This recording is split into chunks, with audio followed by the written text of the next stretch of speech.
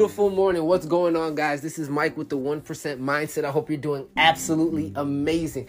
It is, what is it? It is Wednesday. It's Wednesday, February 9th.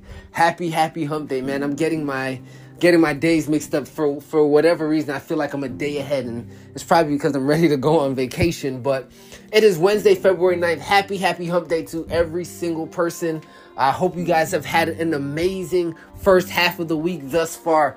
You know, Wednesdays, always brings new energy because the day before I have my book club, I get to ask a lot of, introspective and reflective questions, and I get phenomenal answers and insight. And, today's podcast, today's episode 1, I believe we're on 133 of this podcast.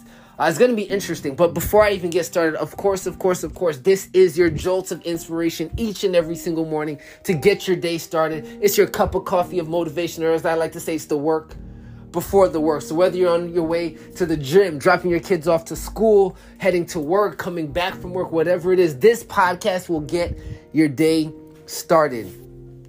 So I'm reading this book in book club. It's called Who Not How by Benjamin Hardy and Dan Sullivan. And it's a phenomenal book. And they're speaking about the importance of asking who can help you accomplish it, who can help you get something done, not how, right? Really benefiting and utilizing the who's in your life. And there was a part, they asked a few questions that really stood out to me. And I want to share them with you, right? Because so often, especially as solopreneurs, entrepreneurs, we always have to figure out how to get things done. I do it all myself. I need to figure this out because we're lacking whatever it is, money, resources.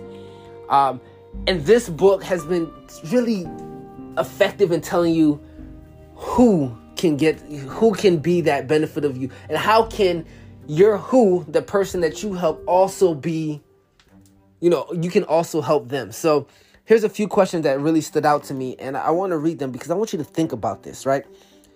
He said, every relationship can be viewed as teamwork directed towards a purpose, right? So he said, take a look at your life right now. He said, where are you lacking collaboration and teamwork? I want you to think about this. This one stood out to me the most. This upcoming question, where is your vision so small that you're doing everything by yourself? I'm going to read that again because when I read that, I was like, whoa, where is your vision so small that you're doing everything by yourself?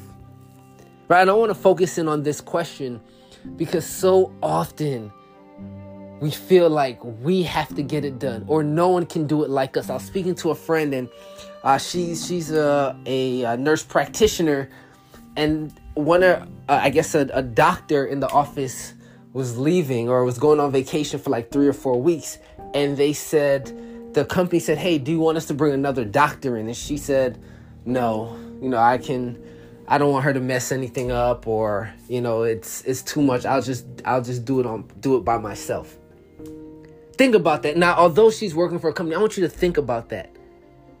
Her main focus, and especially entrepreneurs, is, hey, I don't want to mess anything up. My vision is so small that I don't want to mess anything up. Rather than let me find some other who can help me enhance my vision, who can help me make my life easier, who can help, alleviate some of the stress. I'd rather be so stressed because I know I can get it right that I won't even get other people to help me. Right? Your vision can only be so big by yourself.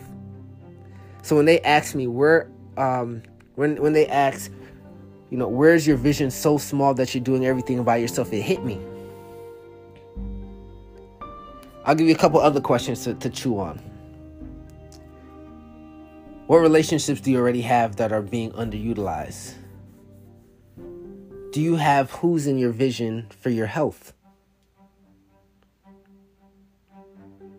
Where do you need more who's to help you accomplish what you ultimately want to do? Every relationship can be viewed as teamwork. Every relationship. Right? And if you're utilizing relationships as teamwork, right? Not leeching off of the person, not just trying to get, but how can you collaborate in a way that it makes sense for both parties?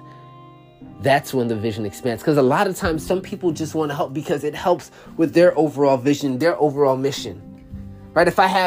I work with a lot of young people, so I can call someone up and say, hey, I need a judge for, this youth entrepreneurship program that I'm running. I need you to judge, these 3 candidates.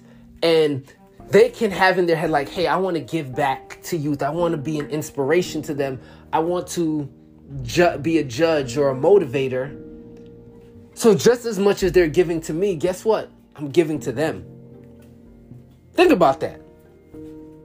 Just as much as they're giving to me, I'm giving to them.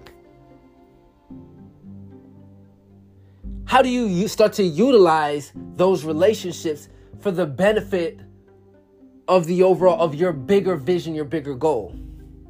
Not playing so small where you think you have to do everything by yourself. You have to figure it out. How do I get this done? Instead of asking how, they're saying, ask who. Who can get this done for me? Who can do this? Who can enlighten me?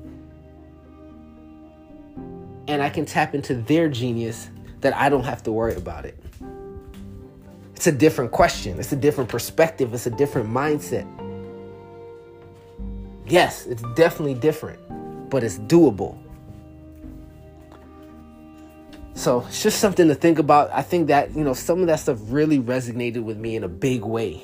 And I want to make sure that as you start to get to a place where you're enhancing your vision, you're asking who, not how. I love you.